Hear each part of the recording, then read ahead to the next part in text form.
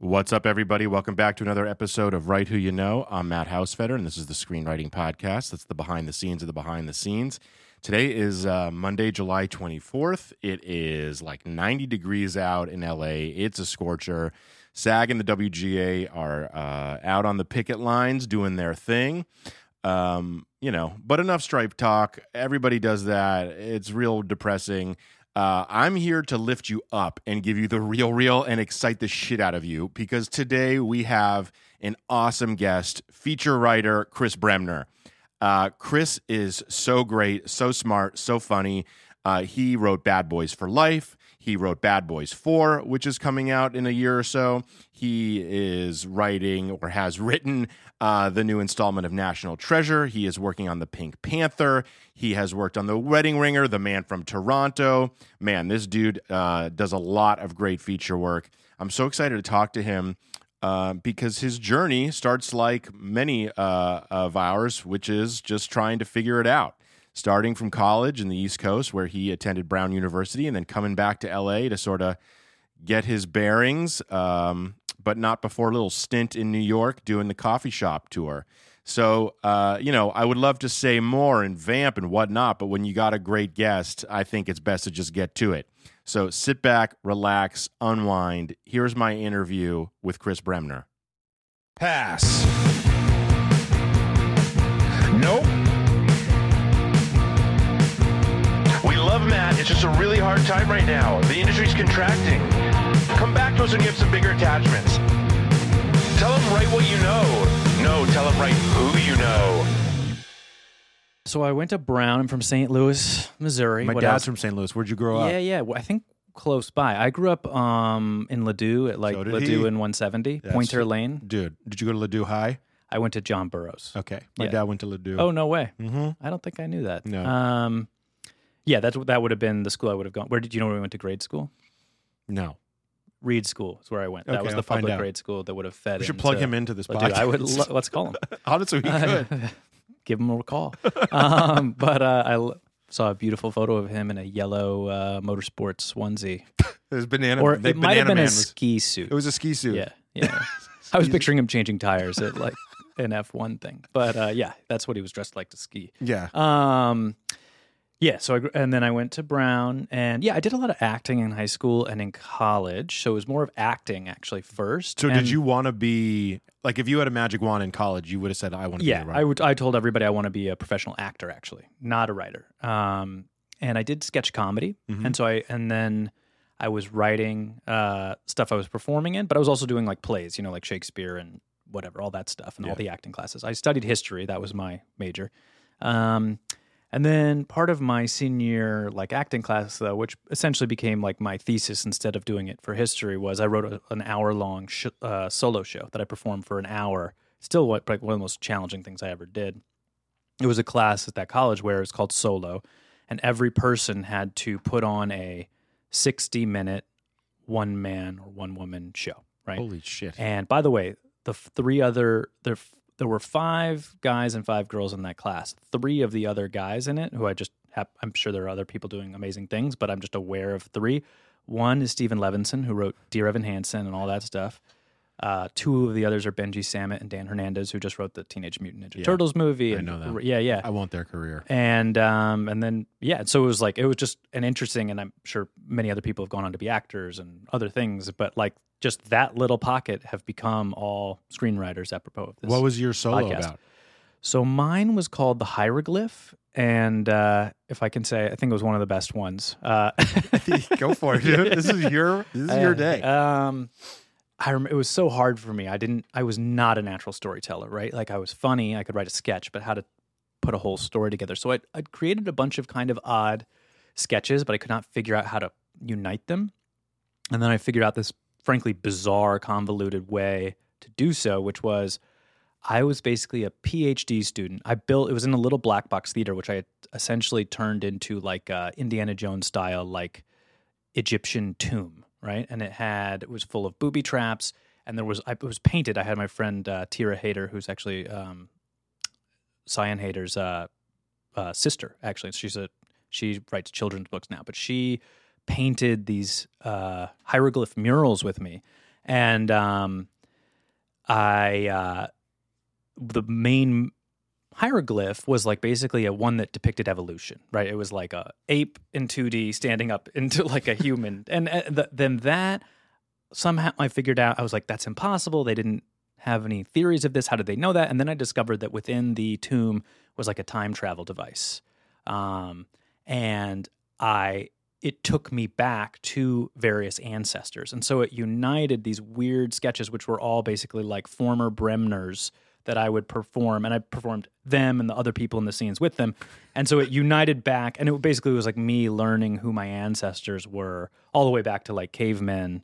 That's fucking cool. Yeah, and it was actually pretty cool, and it allowed it to be just extremely eclectic. Like I was able to be like two Neanderthals, and I was able to be a guy in like 1800s New Orleans, and I was able to be like a poacher in Thailand in the 60s. You know, just like these are not my literal ancestors, to be clear.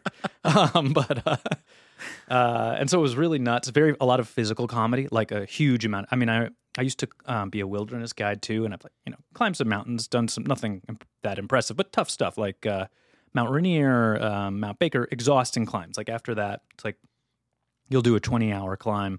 You'll get up at 1 a.m, summit, go all the way down in the same day. You're moving for 20 hours. That's a lot. At altitude. It's a lot. And after that, you're wiped unless you're like a professional mountaineer. And I was more tired after doing the solo show than that. That was the amount of energy I was spending, which is also probably a good reason I couldn't be a professional actor doing that every night. Do you have this on tape, by the way? No. It's a real shame. I wish we could. Oh, my God. It was great. And anyway, and then... or at least I thought it was great. But no, it got frankly, one of the things that I bring as a writer is a certain belief and understanding. I know what works for audiences, and it comes from performing stuff I wrote. That's and awesome. kind of That's knowing, great. oh, that worked and that didn't. And I have to extrapolate whether that's going to work for everyone everywhere. But generally, it would be like a somewhat eclectic audience, and I would be able to track what worked and what didn't. Yeah. And I just and I have that socially too, just like that kind of performative thing, and that's kind of my compass when it comes down to it. Below all the tradecraft of like this is how a story is structured or how you build a character. Like a lot of it is just that instinct of like this is gonna work and this isn't, and you're never sure, but it is that kind of intuition, that compass. Anyway, I was going to be an actor, and then I graduated. I was like, I can't be an actor. Like, I don't want to audition for a living. Like, I just couldn't do it. I didn't have the. I don't know if I didn't have the nerve. I felt like I had to be working. Yeah. And I'd always taken for granted that like there was a play or a sketch to perform, and I was like, I really need to be working, and that auditioning is working. I've seen some great interviews about that. Like, if you can treat it that way, but I had never seen those at the time and was not ready to do it. So I didn't even get my headshots taken. And I was like, I'm going to be a writer. And I was like, I've written sketches and a solo show. I can do this. I'm going to write movies. I love movies. I think that I always wanted to be more of a movie actor than a theater actor. Yeah, I got into this because I loved movies. Yeah, exactly. Yeah. And I grew up watching movies. My parents took me to everything from an insane young age. I think like I went to like Terminator 2 when I was probably like 8. I was just going to say that was the first R-rated movie I saw. My dad brought it home. I was 7. My brother was maybe 5, and we watched it together on the couch one Saturday afternoon from Blockbuster. So many Blockbuster things, and I probably saw R-rated movies down to like 4 or 5, like a lot of the early Arnold stuff. Yeah, we saw Predator, Red Heat, Predator, Commando. I remember having a long argument with one of my like kindergarten friends of who was stronger, Arnold Schwarzenegger or Dutch from Predator, and we didn't realize we were talking about the same person. I was on Arnold Schwarzenegger, but you guys, he defended Dutch. Dutch is Arnold, and Arnold is Dutch. Finkel is Einhorn. Exactly. But I was so sure I was right. Anyway, so I loved movies, and that's why I got into it. And then I can remember early days. I moved to New York because Sarah, we met at Brown. Again, Sarah's how I know Matt here, and she had another year in college. I was like, I'll do this from New York. Again, just horrible young decision making. I'm glad I lived in New York, but that was not the place to go to like start a career in this business. What did you spend that year in New York doing? So I had been a wilderness guide in college. Is that hard to do in Manhattan? Yes. Well, I would basically, I had this apartment, and I would just leave it for like chunks of time to guide trips. Yeah. But then I would also do like the slideshows and the like sales part of it for the company. And then I was tutoring. And then I realized that was not going to be enough. And so then I got a real estate development job, which I actually enjoyed. And I was like all over the city working with very different people and contractors and subs and trades on different buildings for this guy that hired me. I don't know why, just because I was reliable. I had no idea what I was doing, but it was the kind of thing you could figure out. It was basically like construction management of various small projects, and then kind of sitting silently in a bunch of like bigger commercial construction meetings. And I would write every night, actually. I would drink coffee. I would bike to like a coffee shop down on like Bowery or Nolita. I lived in Nolita. And I would write from like 9 p.m. to midnight, almost every weeknight. And I would drink coffee, and then I would sleep perfectly and then wake up charged. Like I would Die. sit, Or yeah, get yeah, heartburn, die. Yeah, nothing or would ever shit the bed. happen. Exactly. Yes, I would shit the bed every night. But it was kind of like a monastic existence, right? Like I was in a long distance relationship. I had my friends who I saw, but like I was working and I was screenwriting every night. And really what that did was it let me finish 2 screenplays and have the first screenplay I wrote, I don't know that I finished, and it was too terrible. I think it was called Filth and Glory in New York City. That was my first idea. Foray. Yeah, that was my first idea. It was kind of like about Dash Snow, but I didn't know much about Dash Snow. He was like a street artist. Yep.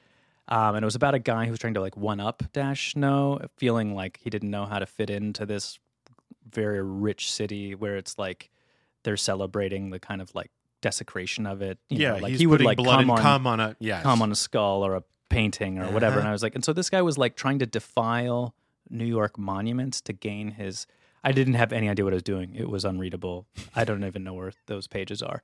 Then I wrote a script called the Jeweled Baton of Hermann Goering, which the Nazis had a lot of like very regal, colorful shit. And Goering had a bejeweled like air marshal baton, which I just found, and it was like going to be my access into like the telling a story about the Nazis, which I've internally fascinated with. Me the too. Holocaust and all that. Dude, same. We can do a whole. We'll do a solid 10 minutes on it because talking Holocaust. I've got a lot to say about it. Me too. And I've worked on movies on it a little. This was my first, and I was like, I want to kind of capture like this sort of bizarre. Now that I'm pitching you this, I think I might be finally ready to do this. But like, let's a lot of these guys were on like speed and crazy drugs. Like there's Hitler, and it's all ultra dark. But like there were some very odd characters who could be pilloried in their interesting, like, so Goering and some of these early Nazis were like rich and like drug addicts and were like stealing the art and hanging it, and were wearing like bejeweled daggers and very weird costumes and like constantly on like, amphetamines and crazy drugs where they're all hopped up and like building this war machine.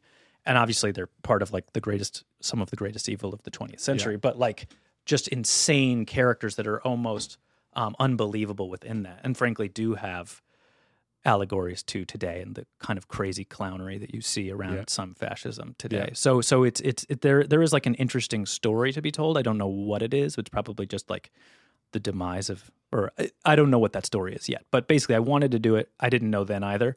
And this is your This is your Fablemans, and you need Tony Kushner. Yeah, I really do. Sounds like. I really do. Tony, if you hear this, give Tony me a call. Kush. Shouts. You're gonna like this, Tony. I got a pitch for you. He might like it.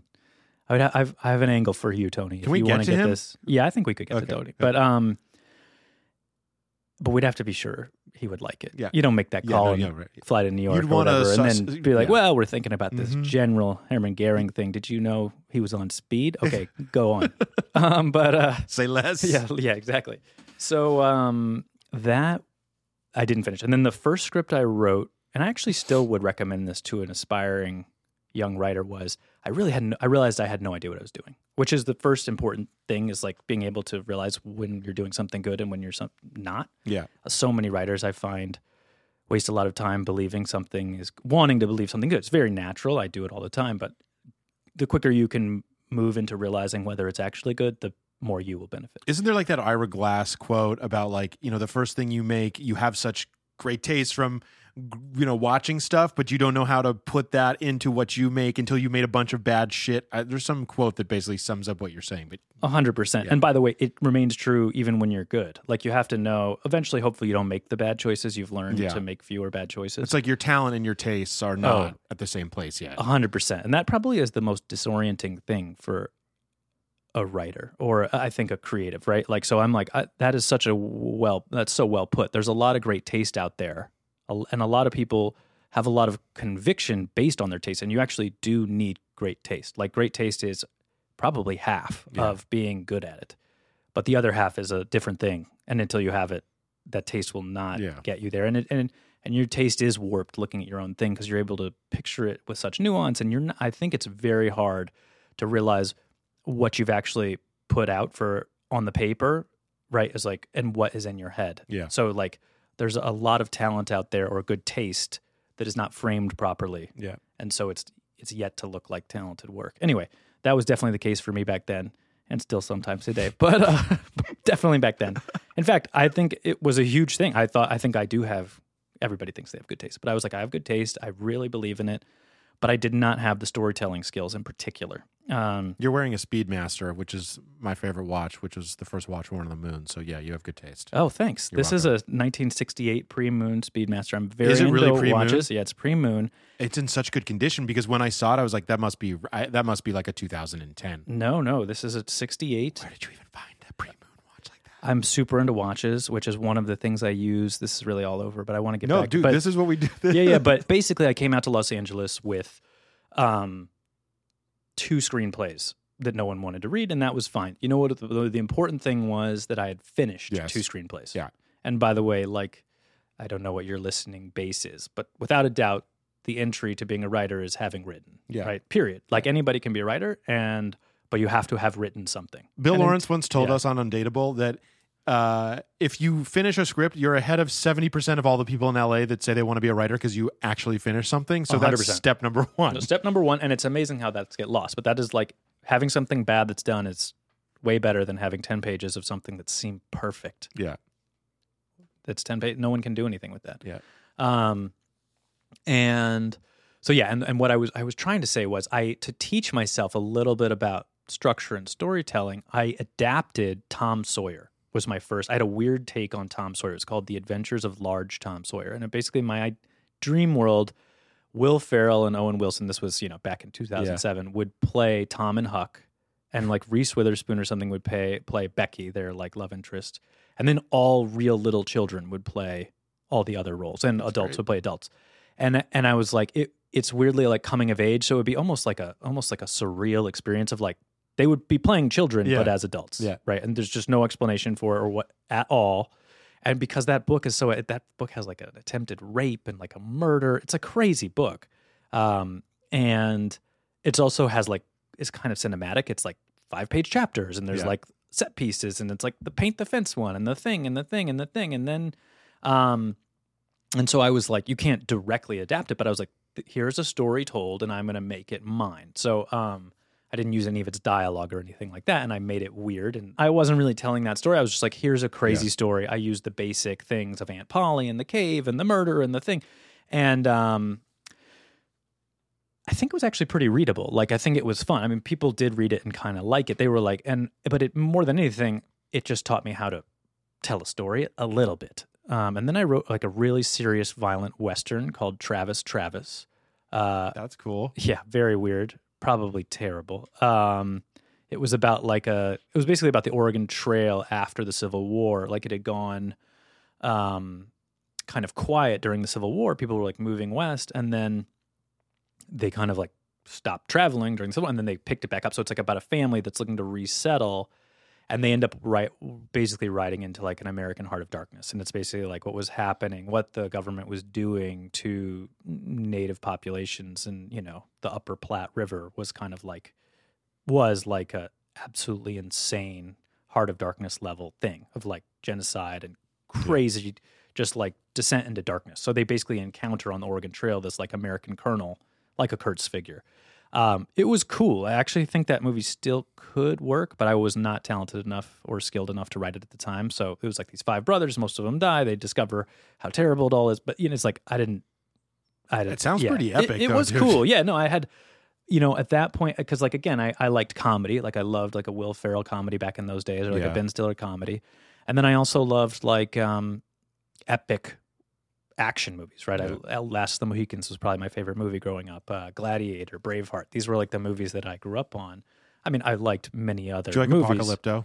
I actually did like Me too. Apocalypto. I think that's an incredible movie. Badass. It really is. And so I thought I could write one, and I'm pretty good at action. I now get paid to do that a lot. And back then I was good too. And I wasn't good yet to tell a story. Like I didn't know how to use it, but there are these amazing scenes in that of like a covered wagon action sequence where like they're raising the canvas up really quick to like pop out an ambush and then lowering it really fast, or like they like create a wagon circle, like almost like trap where like people penetrate the wagon circle and then, you know, because it's like the cartoon of like the covered wagon circling up. And I'm like, I'm taking that iconic image and then I'm going to use it in a way you've never seen. And they lure the U.S. Colonel Kurtz guy inside, and then there's nobody in there. And then they lift the canvases up and they've stolen their Gatling gun and they mow them down. Into really cool. That's fucking cool. And there was another really cool action sequence where to me, action's always best when you understand granularly what the physical challenges are, right? So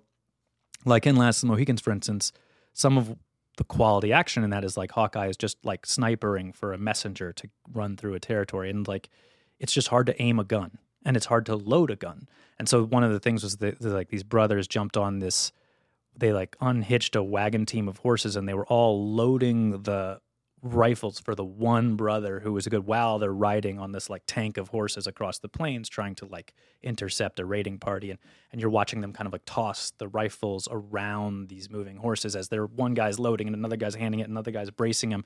So you really understand. Saving Private Ryan did that extremely well. You know, it's like this is what it takes to flank this and you need to do this, and you just bring the audience into an understanding of what the challenges are rather than just like bigger explosions and sillier stunts.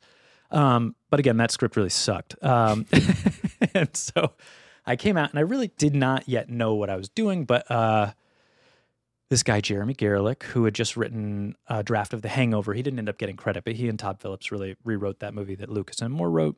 That it was a big hit and his business was growing a lot. And he had written The Breakup. That was like his big credit, with Jay Lavender, who I didn't really know. They had separated as a writing team. And he was looking for just people to work with him, you know, just kind of like creative brains.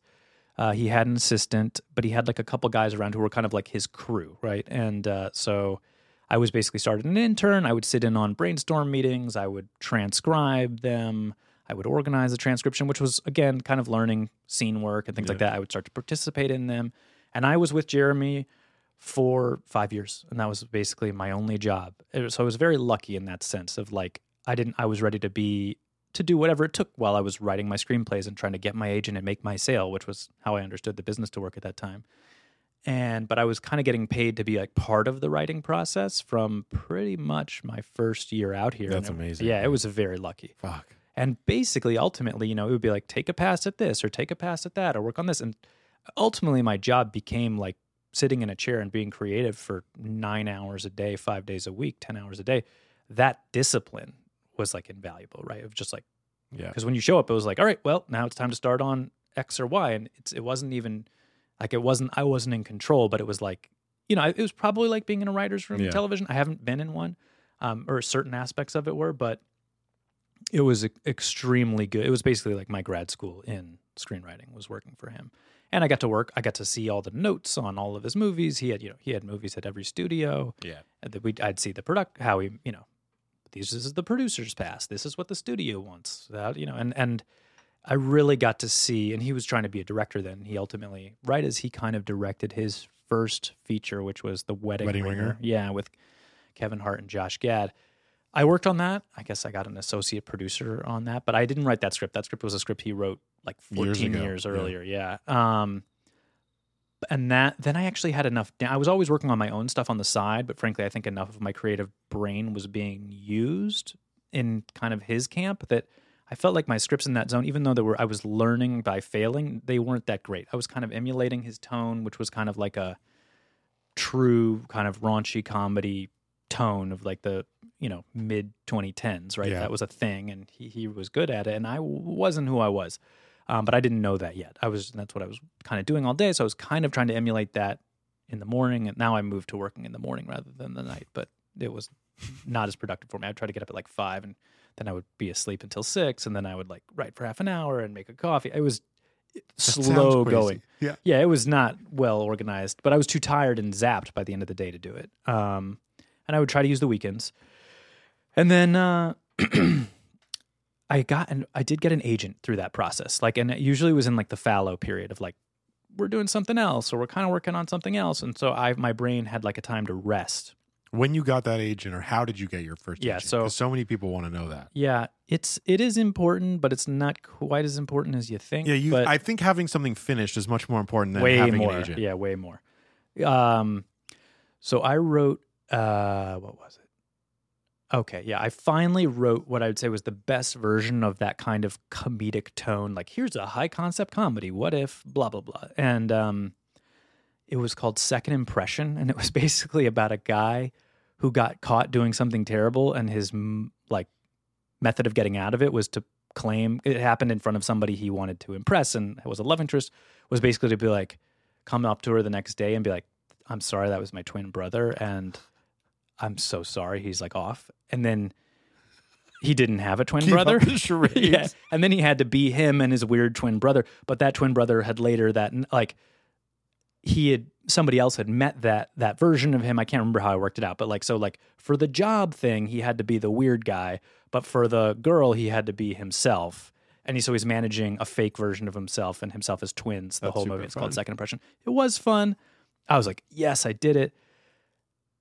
I hadn't done it, but it was enough that like Jeremy was like, because he would read my stuff, and usually he'd be very honest. He'd be like, "This is just not ready. Like, I can help you, but something key is missing to this ever being interesting to anybody." And it wasn't usually that it wasn't funny. It'd be like, I don't know what the main character wants, or it doesn't feel real at all. I don't understand the tone, or what is this movie? But usually it had to do with the main character and what they wanted. It's amazing how often they can get lost trying to do other shit in a movie. This one seemed clear enough. Anyway, then I had also sent it to my buddy who is a very big agent now, but I went to grade school with him. His name's Roger Green, WME. And he read it and liked it. And he's like, "Oh, let's talk." And then Jeremy was like, "Oh, well, let me send it to UTA too," which is where he is.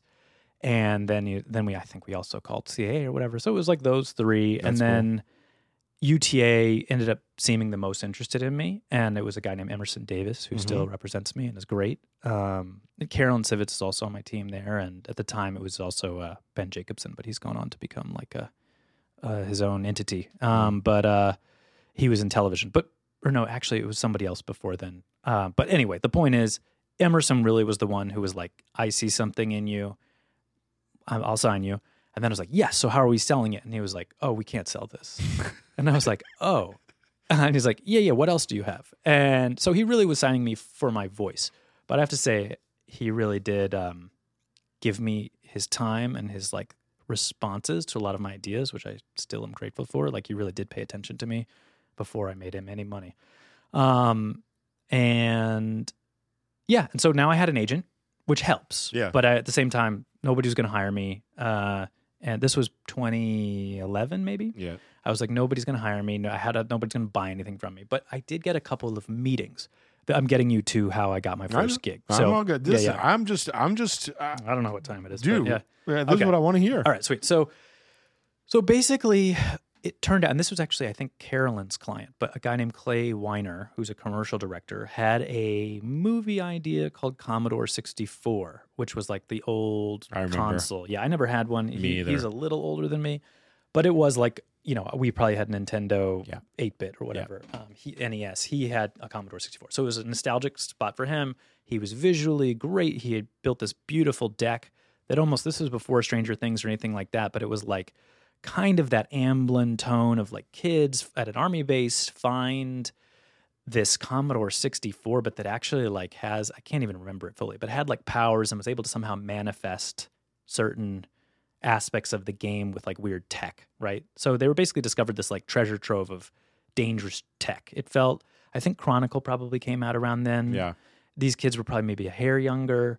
It had a little bit more of an Amblin than like a more dark tone. Yeah. But, and anyway, he had the script. I don't remember. I think he'd written it, but he would tell you he's not a writer. So they needed a writer. It was set up at Montecito, which was Ivan Reitman's company. With Allie Bell. Bell and Alex Plappinger. Yeah, they were my guys.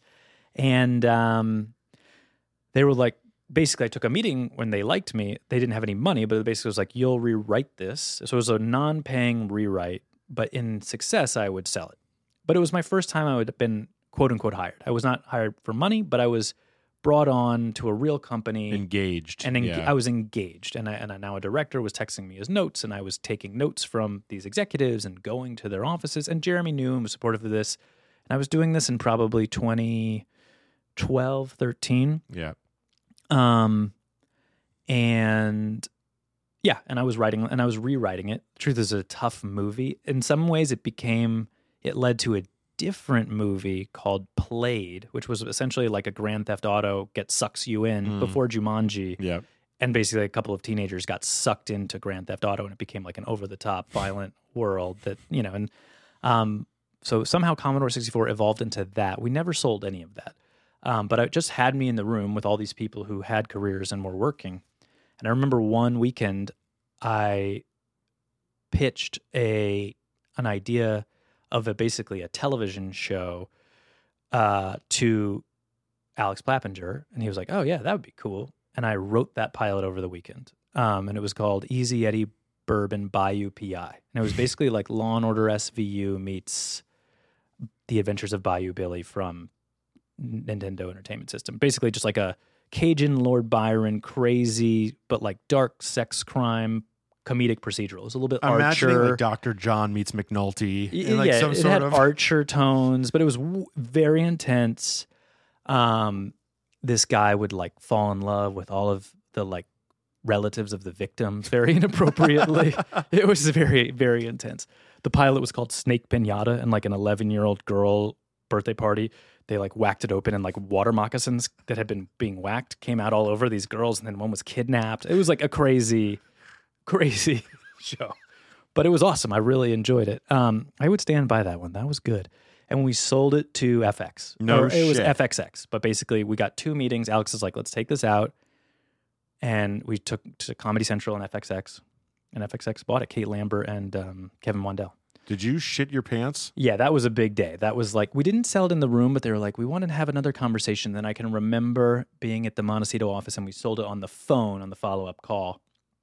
And it was like, holy shit, I sold a show. When you say you sold it on the phone, like what did they, like you were like, and they asked you questions, you apparently answered them correctly, and then they said, yeah, well, guys, we're excited to do this. That's amazing. Something like that. And basically it was, then you had to keep your cool. Yeah, no, I was, weirdly, I'm still waiting for that like, yes, like fist pump moment that I'm like waiting for it all to hit you at once on that level. I still haven't never gone, yes, like that, but close. But this was definitely that moment. It just felt like it was like, I knew I had a good first meeting, and then we had this call, and I was like, wait, did that just happen? And did it. But I did it, and that was really first blood, and that was, it made all the difference, right? It was like, I couldn't have predicted. I had written only movies up until that time. I'd never written a show. I had never written an animated show. I had failed in so many different directions, and it just was like right room, right executive, right time, cheap, because an animated show from an unknown writer was not going to be expensive. And like, so they could take a swing at me, and we hit it, and we made contact, and it was just awesome. And then, but basically they didn't want the pilot. They're like, rewrite the pilot. Like basically like, we'll have notes. And so I didn't sell the pilot. I more sold a pitch of the pilot. And then we created the show created the pilot, the show Bible, whatever. Didn't go forward. But they were happy. Like it was a win because they were like, our door is open. We would love to work with you again. Yeah. And I was like, great. About a couple months later, and then it was like, once you've had some success, I've at least found it you can leverage it for other success, right? It's just that unfortunate catch-22 of almost things like, how do you get an agent? Well, it takes an agent. How do you get a thing? Well, you get a thing. It's like, oh, okay, I have proven at this other company that you can trust me with writing a pilot for whatever that costs, and I can do it for you because I did it for them, and they like me, and they won't, 100%. And if you call them and ask, they'll say he was great. Exactly. So that allowed my friend Noah Oppenheim, who is a writer I've worked with a few times, and yes, a real gangster. He did write Jackie. He wrote Jackie in like 3 weeks, and he started being a screenwriter after me, and he was like, I think I'm going to write a screenplay. And I'm like, all right, man, good luck. I knew how hard it was. And he's like, I've got the script now, Jackie. I'm meeting with Steven Spielberg. And I was like, whoa. Holy shit, that guy dude. just very great at anything he does. But he had this idea for like a biblical epic version of the book of Joshua. that Amazon maybe was interested in, and he was like, "Do you want to do it with me?" Because I know a lot about Judaism and history, and he knew my writing, but like I don't think he could have offered me that if I hadn't sold my own show. But then now that I had, it was like, great, come be my partner.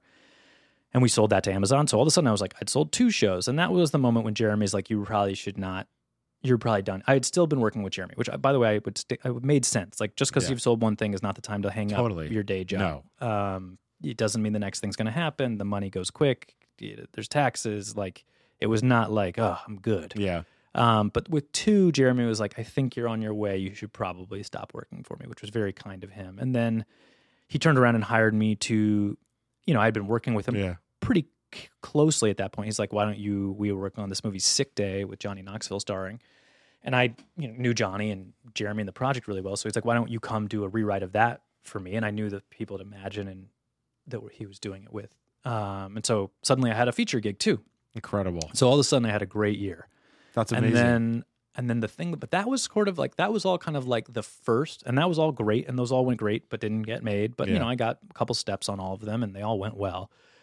I was having meetings, but again, I wouldn't say I had the thing that yet really launched my career. Yeah. And that was when I got a call from a guy named Josh Feldman, who was a buddy of mine who worked at Hasbro at the time.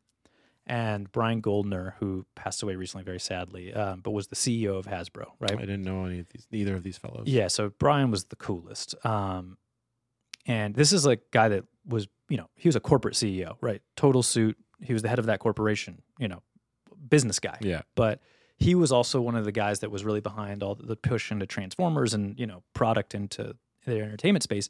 But he had this passion project of his own through somebody he knew that was like a true crime comedy, kind of like it was American Hustle before American Hustle, or one of those, right? It was a funny, true crime story that he had the life rights to of this guy, and he was looking for a writer. And I guess Josh had read Easy Eddie Bourbon and liked it, and he was like, Brian was paying out of his own pocket basically, so they couldn't afford like some giant writer. So they're like, well, what about this guy Chris? And I heard this story, and I was like, yeah, I'm in. So I ended up flying to Rhode Island where this guy lives. And met with him and the guy whose life rights it was. And that became this script called Blackfriars. And it's basically the true story of the Blackfriars Massacre in 1978. A whole bar basement was shot up. It was unclear who did it. It was the mafia or whatever. There was one kind of eyewitness who they thought they could, get to a conviction with. And so the Boston DA sent him to Bermuda with like a one cop to basically be in witness protection while trial was waiting. You couldn't take guns into Bermuda. This is all true. Yeah. This guy ended up living, his name was Bobby Zachary, and this guy, Walter Robinson, was the guy whose life rights we had, and it's a cop who was awesome, just an amazing storyteller, Boston cop. But he was like responsible for this guy, and this guy was just insane. Like this guy, he claimed to be the lead singer or the lead guitarist for the band Boston, and like nobody could check it. So he was just like moving around Bermuda as like and they had put him up in this like crazy hotel. Anyway, this guy ended up totally disappearing, like rabbiting on the prosecution. But it was like the greatest case of fraud against the Boston DA in history. But it was a great odd pairing of 2 characters, and I wrote it well. And I took a totally different approach than I'd ever taken. I think I felt the liberty to do that because I was like, this is not a pure comedy or a pure drama. It was like just right in the middle, which again is kind of, I haven't said this, but is kind of what my favorite thing, right? It's that Scorsese tone, it's the Sopranos tone, which is just to me real, right? It's like it's life funny, is funny and dramatic. Yeah, that's life. That's the way I want to be entertained. And that one was really sharp, and that one got a lot of attention and got on the blacklist. And so that was really what became my calling card and got me introduced to everybody. That movie's they're still trying to make it. Like different cast have come on and off and on and off. Jeremy Gerlich was attached for a while to direct it. That's how I met Will Gluck, who I work with a lot. He was the first director attached to make it. Lee Toland Krieger was going to make it for a while. Christ. Different actors, tons of different actors have come and go. It's a good one. It's hard for me to say why that movie should exist now in the marketplace. Like it doesn't have quite that other than just being a good story. Yeah. I the why now of it, I'm not sure has ever been. Leslie Linka Glatter was going to direct the movie. I mean, literally, it was like just I took Carrie Skoglund, just like an amazing variety of directors have come onto that movie. But there's something in it that people are attracted to. Still,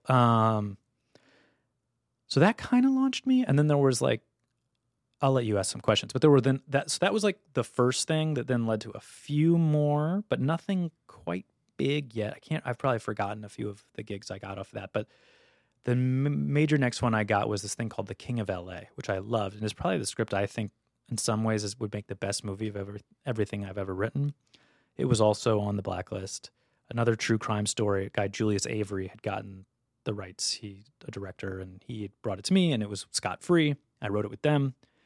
We sold it to Paramount, actually. So we had a pitch. We sold it to Paramount, and they could not close the life rights.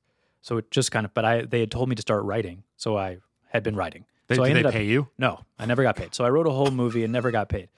I learned that lesson early, and now I don't start until you get the check. They kind of made it good. I ended up working on it. They bought a different movie from me a year later. It's fine. And I made sure that I crushed the script, and then it got on the blacklist too. And so it became a calling. It advanced my career, even if I wasn't financially compensated for it. And it had more robust action. It was another action comedy, but like a crazy, crazy story. This guy, Darnell Garcia, he also had an incredible story, but it was like he was accused of being the biggest traitor to the DEA in the 1980s of all time. And he was a world karate champion and an author and like a pupil of Chuck Norris, and Nancy Reagan wanted him dead. She was the bad guy in the movie. It was amazing. So it was just a great, crazy movie. Didn't get made, never going to get made, but it was a cool experience. And Darnell was a very interesting guy. And anyway, but that then let people kind of know that I could do the sort of action thing. And then I'm basically building you to where my career is at now. And so that then put me on. I came back to Noah. Noah had gone to like work at NBC News, which he ended up being the president of for a while. He was busy, and he had this Houdini script with Dan Trachtenberg and Frank Marshall, the legendary Frank Marshall. Across the street. Houdini. Oh, yes, he did. And Bruce Cohen, two like legend producers, a really talented action director. It was set up at Lionsgate at the time. And Noah really didn't have time to do a full rewrite on it. So he's like, well, what if we got Chris? And they're like, great. And I went and met there, Eric Feig, Peter Kang, the whole team there, whatever. And I brought like a very signature action thing with Noah to it. That script, we did a great job on. It didn't end up going forward there for whatever reason, but that, and then the awareness that I was on a studio project like that started putting me on the radar of the Bruckheimers and their companies of the world. And so there was this sort of critical push maybe back in like 2016 where I started getting the big commercial jobs, right? I got a Houdini job. I got a Mobile Armored Strike Command job for Hasbro because it was kind of like they had always been looking for the right thing for me, and F. Gary Gray was going to direct that. I had sold a movie that I can't believe they bought, but with Pearl Street, and it was Jen Todd and Ben Affleck and Matt Damon. It was like a detective history movie kind of based on the Blackfriars thing. So I had this like kind of critical mass of different things going. And then that was like, I got the meeting with Melissa Reed and Chad Oman at Bruckheimer. And that really was like, in that meeting, they were going to pitch me National Treasure 3, but then they're like, or I think they were going to pitch me Bad Boys 3, but then National Treasure came up and they're like, oh, you could actually be good at National Treasure 3. And they're like, what about both? And ended up getting both jobs. Oh my God, fuck. Yeah. Oh my God. And I can explain how that happened, but basically then it was like, oh, whoa, that felt like, oh, I've arrived. And again, it didn't happen it was just like, now I've got 5 movies. Here's my question though, yeah. Chris, wait, hold on.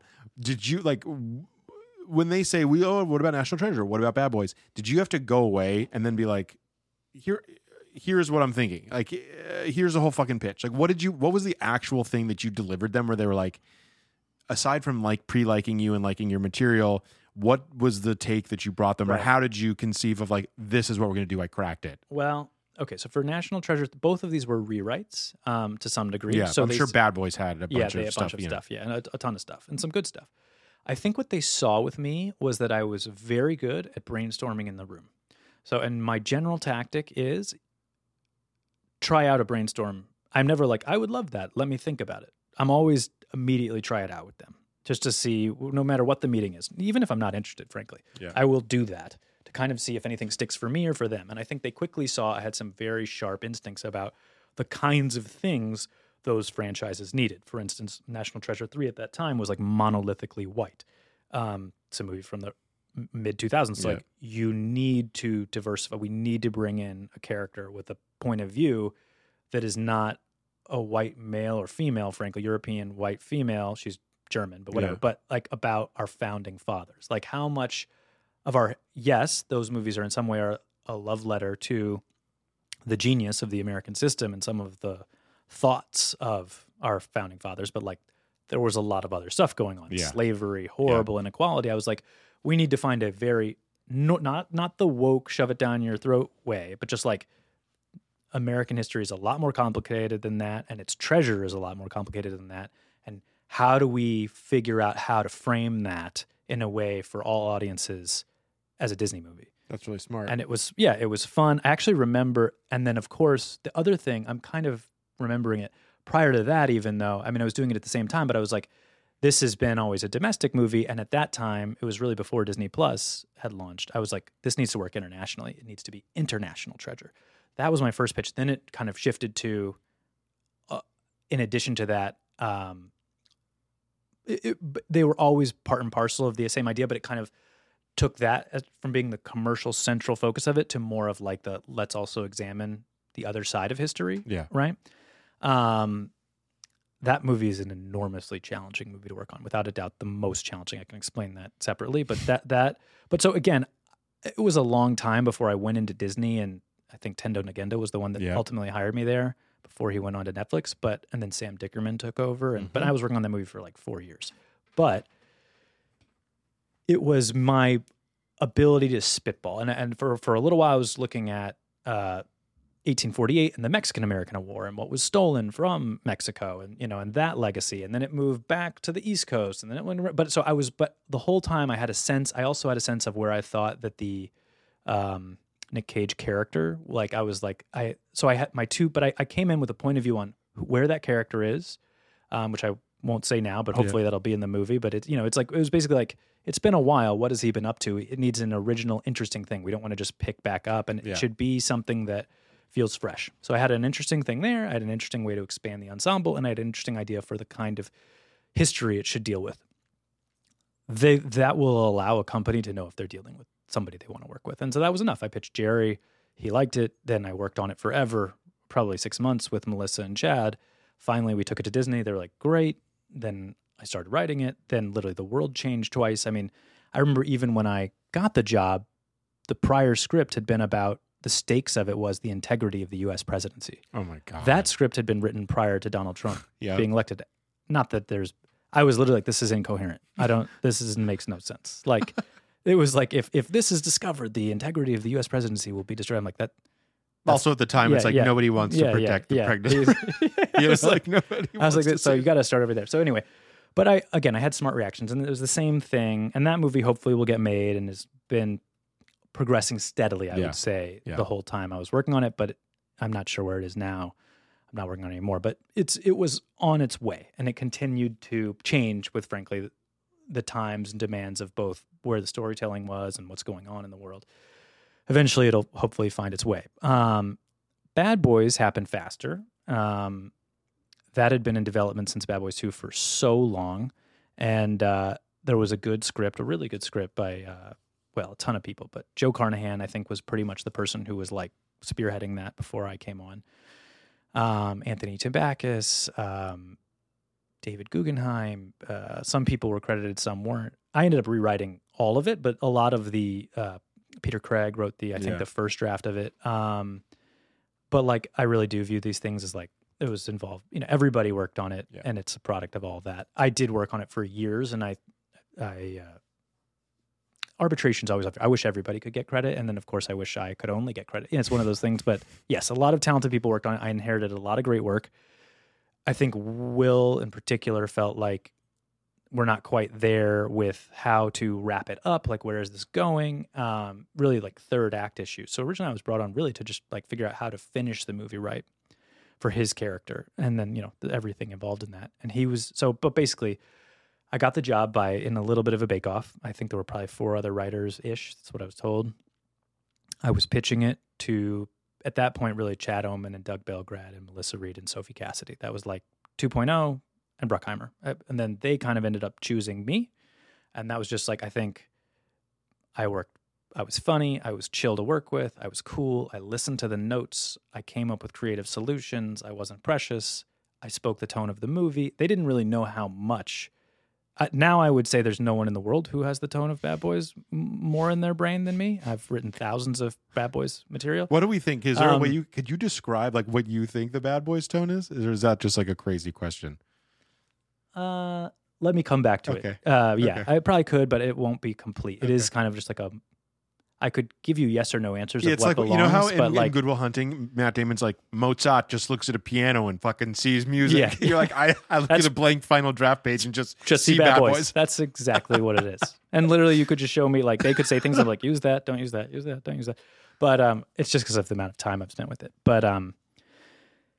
But yeah, so then they put me in front of Jerry. Jerry was like, great. And then I pitched Will, and Will liked it. When you pitched Jerry and Will, is that in person or on Zoom, given the world we were living in? So this was all before that. So I pitched cool. them in 2016. Okay. So cool. yeah, so this took a while. So I got the job in 2016. I think I turned in the draft that got greenlit in 2017. Then it filmed in 2018. Came out at 2018, edited, and then it must have come out. What am I my timeline mixed up? No, it must have. Yeah, it filmed in 2018. No, 19. I'm confused. And then it came out January 2020. So basically, it must have filmed 2018, 2019. That's what it was. Got it. But I know I turned in a draft of it from the hospital when my first daughter was born. Oh my God. And I'm pretty sure that was the green light draft. I think that's what it was. That ended up getting greenlit, but then it took like 6 months for everyone to like get back to it. So I went back to work on it in like spring of 2018, and we filmed it. That's right, winter of 2019, and then it came out winter of 2020. How did you find out you were the chosen? Like when you did the Bake Off, where were you when you got the call of like, guess what, motherfucker, you're writing Bad Boys? I think I was at Toast on 3rd Street. No way. Eating alone. Shut the fuck up. Yeah, and I think it might have been my birthday, or it was right around my birthday, which was I was like, whoa, nice. I'll fucking say. Yeah.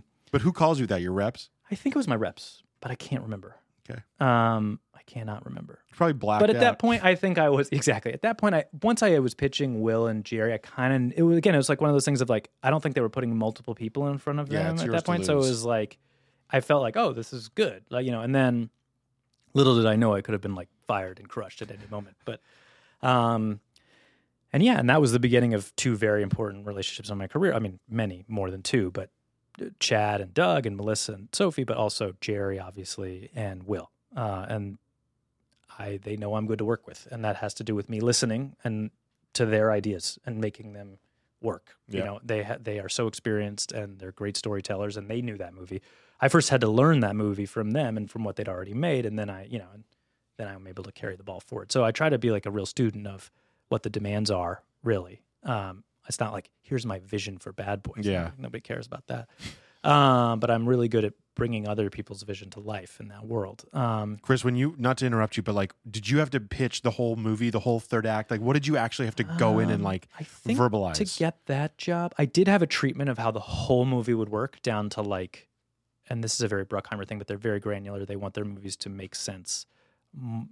Everybody does, but they really do have a process by which that's done. And so like every clue had to line up. They changed many times, but it was like, so I did have a document that tracked all that, but to pitch it to Will didn't want to hear all that at that point. This is basically like, here is how the climax of the movie is going to go, how it's going to turn, and what I think needs to happen in the third act. Because really at that point it was like, yeah, we think the first 2 acts, they're not ready, but like the story points are right. And many of the story points ended up being the movie. I mean, he was right, and those had been created by all those names I mentioned before, right? Like a lot of, he had been shot, and spoilers, and he had been, come back, and he and Marcus had split up. Like a lot of that had been worked out.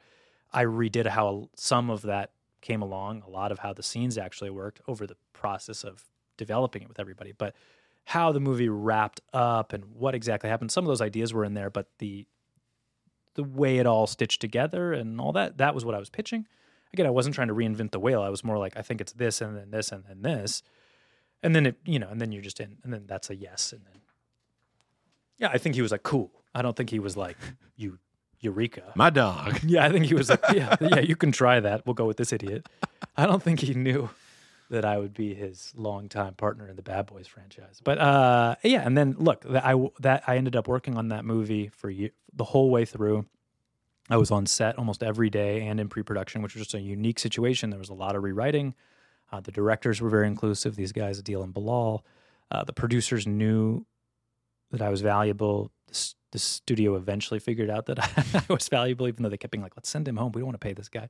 But I ended up, on that movie basically every week of it. And increasingly just, I had a role to play. You just kind of need a writer on that kind of movie with the kind of changes that are being made. And I developed a great rapport with Martin and Will and all the other actors and everybody. And so I kind of very luckily hold like a weird central spot in that, which most screenwriters don't hold in their movie projects. And where are you with Bad Boys 4?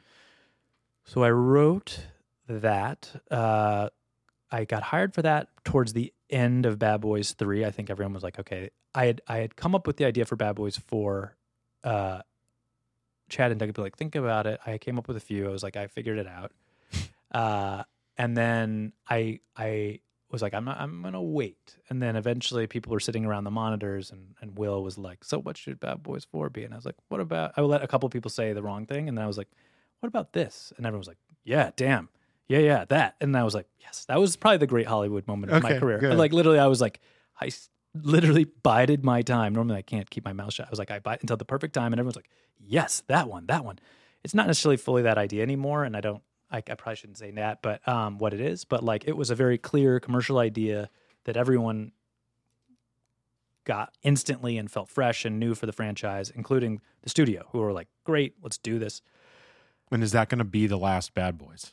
I don't think so. But that is to be decided. But certainly there's more story to tell. And so anyway, I wrote it for a while. Then we felt like that idea wasn't enough. It needed more. Another writer came on, this guy, Will Bell, who's a very talented guy. Yeah, he wrote an amazing script called L.A. Rex. Oh, cool. It's about an L.A. cop. Yeah, he was It's an about LA a cop. corrupt L.A. cop. Yeah. It's fucking gangster. I'll send it to I'm you. sure. And then I came back to write again, wrote again for a number of months, and then we went into production, and I was there, doing my thing with everybody, and I was there until midnight of the strike when I had to come home. Jesus Yeah. Christ. And we saw the strike coming, so I tried to get them a lot of alts and extra pages and things like that because they knew they wouldn't be able to call me. Yeah. And otherwise I would have been there, Yeah. I'd still be there. Holy shit.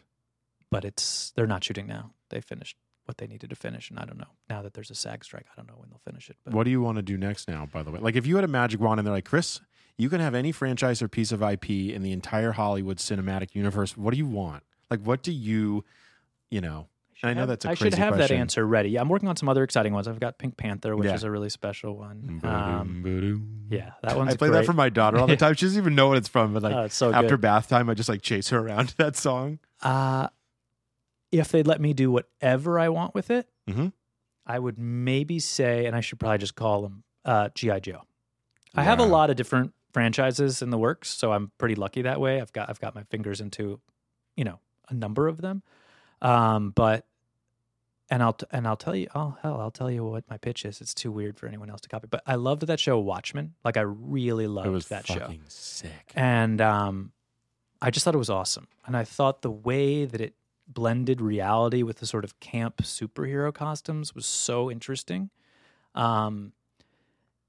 Visually, like, I just thought it was so cool. In the way it kind of reconciled that, right? So you're in a real world with real stuff going on, but people are dressed like insane. But it was so real. Yeah. I would like to do that for like 1980s style G.I. Joes, right? Like, The Rock and all those amazing guys have done their like military style G.I. Joe. I want one with like the weird Navy sailor with the bird on his shoulder and like barbecue with his thing. And like, I want to do that G.I. Joe movie. And I want them to learn that there never was a Cobra Commander. It would almost be like a Hurt Locker or like a Black Hawk Down, like a intense, like, a Fog of War, like Born on the 4th of July. Not quite as intense as these, but like, it would be about guys who fought a crazy mission against Cobra Commander, and are all in like therapy or living their lives. Storm Shadow, these weird guys who wore like bright orange suits on and had like samurai swords on the battlefield, like just insane aesthetics, insane ones that make no sense, but like right alongside modern warfare, these guys were operating. Try to explain why, and them trying to make sense of what was really going on. And I would love to do that as like a series. That's fucking cool. Isn't that a Hasbro thing? It is. It's Hasbro and Bonaventura, and I've worked with all of them, obviously, and it's Paramount. I think they're doing something else with G.I. Joe right now, and that would be a risky swing. That would be not like... I know. But the argument would be, if you get that right, it's insanely cool. Yeah. And could be like actually in like awards conversations. Yeah. And then you're like, what? How did G.I. Joe become like that? And you would look at like, moral questions of war and who's the enemy and how we treat our veterans. I mean, it would, in the way that Watchmen dealt with racism and that kind of stuff that was like in police brutality and stuff like that. And it's like, the original one was more about like the nuclear annihilation threat, that book or whatever. But like, I thought it was brilliant. I know there are people who probably didn't like it, but I was like, this is so cool. God. And I would love to take on issues like that through some kind of heightened aesthetic, nostalgic property. So that would be one. What are others that I would? Are there any video games? Oh yeah, I would say. What do I love video game wise? Contra's always been impossible, but I would love to do Contra. Why do you think it's impossible? I don't know. I've had a meeting with I think that's Konami, or no, it's Capcom. It's one of the. I think it might be Konami. Yeah, it's Konami. Sorry, Capcom is Street Fighter. Yeah, Konami is. I think Contra. It's them. I think they can just be tough. They do have. I tried to do Ghosts and Goblins for a minute with Will Gluck. I don't think anything's happening with that, but we expressed our interest. That's the one with like the knight in his underwear. Picture like Chris Pratt as like a knight in his underwear. Yeah, it's awesome. Sold. Bought it in the room. Yeah, it's amazing. I mean, Mario, I think I actually haven't seen the movie yet, but that seems pretty brilliant. And I had been very interested in doing like a Donkey Kong movie. They're doing it. Yeah, I know. But so that I think is great. I was very interested in the Brain Krang character from Teenage Mutant Ninja Turtles. Yeah. I haven't seen Teenage Mutant Ninja Turtles, but I think he's in it. Looks pretty cool, I'm sure. So a lot of these have been done. Yeah, Mario would be so fucking good. That's how I got this Illumination thing. Was I pitched them this Luigi movie, which was essentially I love that. Yeah. You've spent your entire life, Luigi, being number 2, being player 2. These are the best characters. You've never been player 1. You spent your whole life trying to help your brother save his girlfriend from fucking Bowser. You never even had a moment to think about your love life. Yeah, who do you love? And what happens when Mario gets kidnapped and you need to step up to the mantle and be player 1? Can you fucking do it? Are you a hero, Luigi, or are you a fucking second fiddle? No, it's a great, very me. Right? Very great. That's what I wanted to write. I was just like... That's awesome. Doing the right ride. I had tried to do the Matterhorn for a while. I got very close there, and then it ended up changing a bit, but that was one I was always interested in. Like a good ride is always interesting to me, and frankly, the worse sometimes, the better. Like I'm trying to think of... I'm interested in very bad IP. Not that Matterhorn would be sweet IP, but like a terrible ride. Like I remember I pitched a few people like Epcot Center. That's fucking cool, Captain EO. No, it's not a Captain EO origin story. Just like, what is that sphere? Nobody's been in there. Like, like what is that? I don't know. But just trying to figure out like that still seems interesting to me. Just like, the more just like, what are they doing? I know he's a Nazi, I think, or like, a denier, but I would love to do a Walt Disney. I would love to see a fucking series about Walt Disney creating Disneyland. Like, I agree. I think that could be, you do it like The Offer or something like that. Something insane and heightened. Yeah, I don't know much about Walt, but I am a big Disney fan. I don't have anything with them right now. It was National Treasure that I had. But I'm sure I'll work with them again. I have a cool, like, sort of old public domain literature movie at Paramount. I think I probably can't talk about that one, but that's big potentially. Is it What Makes Sammy Run? You got me. No. But that's a really fun one with a big actor. So that's like feels franchisey and that's super cool. I'm interested in like, reinvention of characters. I'm trying to think of other toys.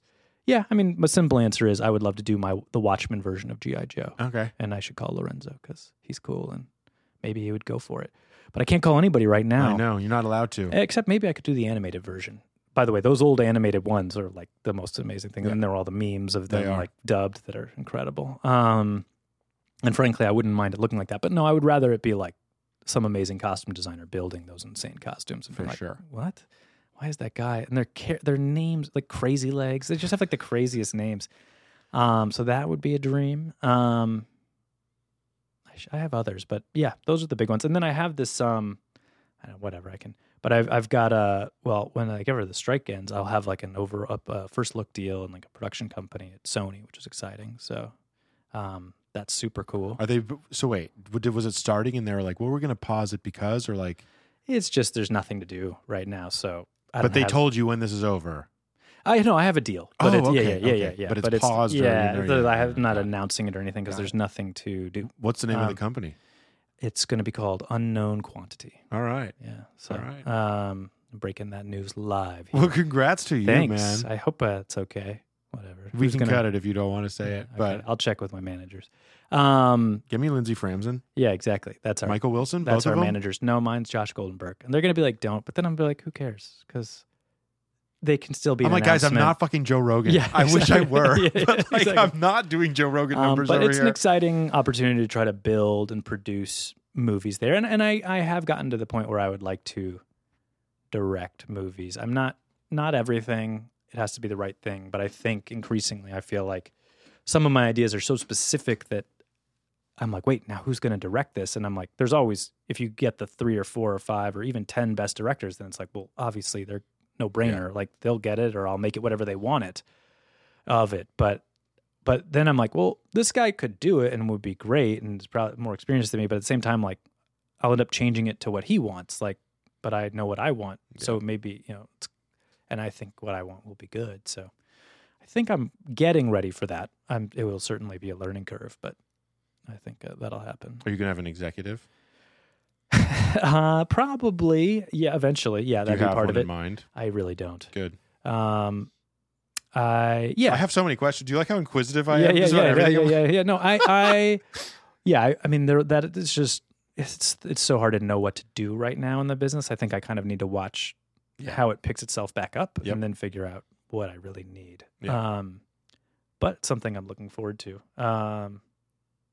Well, I'm excited for all this shit, Chris. Yeah, I mean, dude, it's because I really do remember that time when you were working for Jeremy and I was trying to write, and it like Teddy Bressman was another one. Like, I feel like we were. Has he done one of these? Yes. How was it? Great. Nice. He was like number 4, I think. Sweet. Actually, it's fucking hilarious. Yeah, I can remember when that sort of cohort of guys. Yeah, we were all. It's like you guys are my class. Yeah, exactly. And woo, it's a battle. But all I can say is like in every. I don't know. It's like I keep mixing up what I'm doing. I try to be clearly easy working. To work with. Yeah. No, I'm working. I find that that's such an important part that people lose sight of is like, be a good guy. Oh, it's so important. Fucking easy. No, and yeah. Like, at Amazon, we worked there for 5 years. Do we have disagreements or things we think we didn't, want to do? Sure. But like, if you call any single person from any department at Amazon, they will tell you working with us or me or whomever was incredible and that we were such nice, charming, nice Jewish boys. No, I think that's all you want. You honestly, it makes a huge, when I think about who I want to work with, there aren't many, but there's the only people I wouldn't work with are based on their personalities, not their, what I think of their talent level. Yeah. I mean, obviously I'm not going to work with someone who sucks, but I'm kidding. But no, you have to be nice. I've run into a few people that I have crossed. I'm very nice, so they probably wouldn't even know how much I dislike them. But yes, there's some real assholes out there. I know. It's unnecessary. Totally. I have a thick skin. By the way, I don't consider open criticism being, like brutal honesty. I just want to say that to all the writers out there. Like, that's important. I can handle that. You mean like not being brutally honest or being brutally honest to you? Being brutally honest. I'll give you one rule of thumb that I try to. I'm just trying to. This is just please. A natural transition. You're going to have to cut around this. No, this is great. But I'm like, if someone liked your screenplay, they did not like it or didn't read it. If someone loved your screenplay, they liked it. And if they want to buy it or be attached to it, they loved it. That's a really good advice. And you have to hear it that way. If someone tells you they liked their screenplay, they did not. Yeah. But 9 out of 10 times. Yeah. Like, it's just unfortunately the case. Yeah, you have to be effusive. They have to be effusive. If they loved it, they liked it. Yeah. And if they actually want to be involved in any way, they fucking loved it. Yeah. That's always the way it is. And I've found. So yeah, you can die of encouragement or whatever, right? They say it's like the only business you can die of encouragement, but like, who said that? It's a famous saying. I don't know. It's the only business where you can die of encouragement, but it's true. And it's like, do not go off of the likes of your screenplay. You have to you have to be your harshest critic. You have to really interrogate. Is it easy for that person to tell me they didn't like it? There were a lot of people that liked my stuff that confused me a lot early on in my career.